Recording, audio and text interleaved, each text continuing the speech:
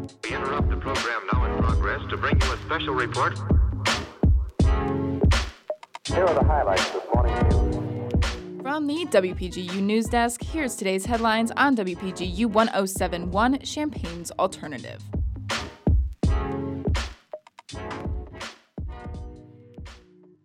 From WPGU News, I'm Jane Knight. It's Friday, March 5th, 2021. The University of Illinois has announced its plans for the fall semester through a mass mail on Thursday.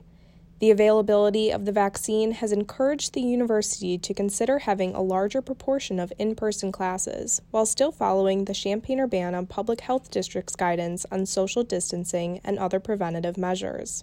Students should be able to view the complete fall 2021 class schedule by April 5th, 2 weeks before registration opens on the 19th.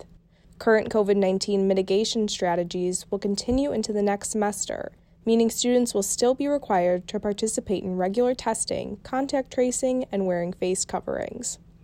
2 mass vaccination sites are opening in Illinois in an attempt to reach underserved groups. WPGU's Tori Gelman has more. Governor J.B. Pritzker announced yesterday that 2 new mass vaccination sites will be opening in Illinois, bringing the total number of such sites to 18. This development coincides with the state's transitioning into Phase 1B+ of the COVID-19 response plan, which extended vaccination eligibility to individuals with certain high-risk medical conditions and comorbidities. One of the new sites will be in Des Plaines in a strategic attempt to serve the state's most vulnerable communities. The Des Plaines site, along with the other new site in Quincy, will offer nearly 4,000 vaccine doses a day, as efforts continue to vaccinate as many citizens as possible, as quickly as possible. Governor Pritzker also announced the upcoming activation of additional National Guard members to support the expanding mobile vaccination program. 7.11% of the total population of Illinois have been fully vaccinated, and the average number of doses administered has increased by 45% over the last week. From WPGU News, I'm Tori Gelman. The House of Representatives canceled Thursday's session due to fears of another attack on the Capitol. According to the Capitol Police militant, believers of the QAnon conspiracy theory believe Donald Trump would reclaim the presidency on the 4th and were heading to Washington to ensure his transfer of power. The date's significance lies in it being the original presidential inauguration date.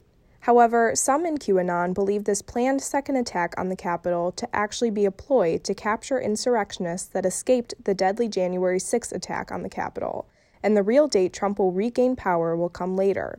Regardless of the claim's authenticity, barricades, fences, and heightened security were set up around the Capitol and neighboring buildings. Capitol Police were not met with any resistance. The Marching Illini's annual fundraiser, March 4th, was yesterday. The fundraiser helps money for students involved in the program going towards game day lunches, merchandise for students, and uniform parts. Their goal was to raise 375 gifts, which is the number of members of the band. They also wanted to raise over $37,000, the amount they raised last year, which was surpassed by 2 p.m. Overall, the Marching Illini was able to raise over $50,000. The Illinois women's soccer team played against Wisconsin Thursday. WPGU's Reese Armstrong has more. The Fighting Illini women's soccer team fell to the Wisconsin Badgers in a close road game 1-0 yesterday afternoon.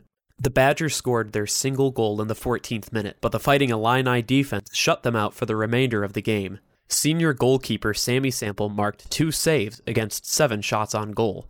Sophomore midfielder Eileen Murphy led the Illini offense with 3 shots, including 1 shot on goal, while senior midfielder Hope Breslin, sophomore defender Kendra Pasquale, and junior forward McKenna Silber contributed a shot each. Illinois is now 2-2 on the season and are set to square off against Minnesota in Minneapolis this Saturday at 8 p.m. From WPGU News, I'm Reese Armstrong. That's all for today. For WPGU News, I'm Jay Knight.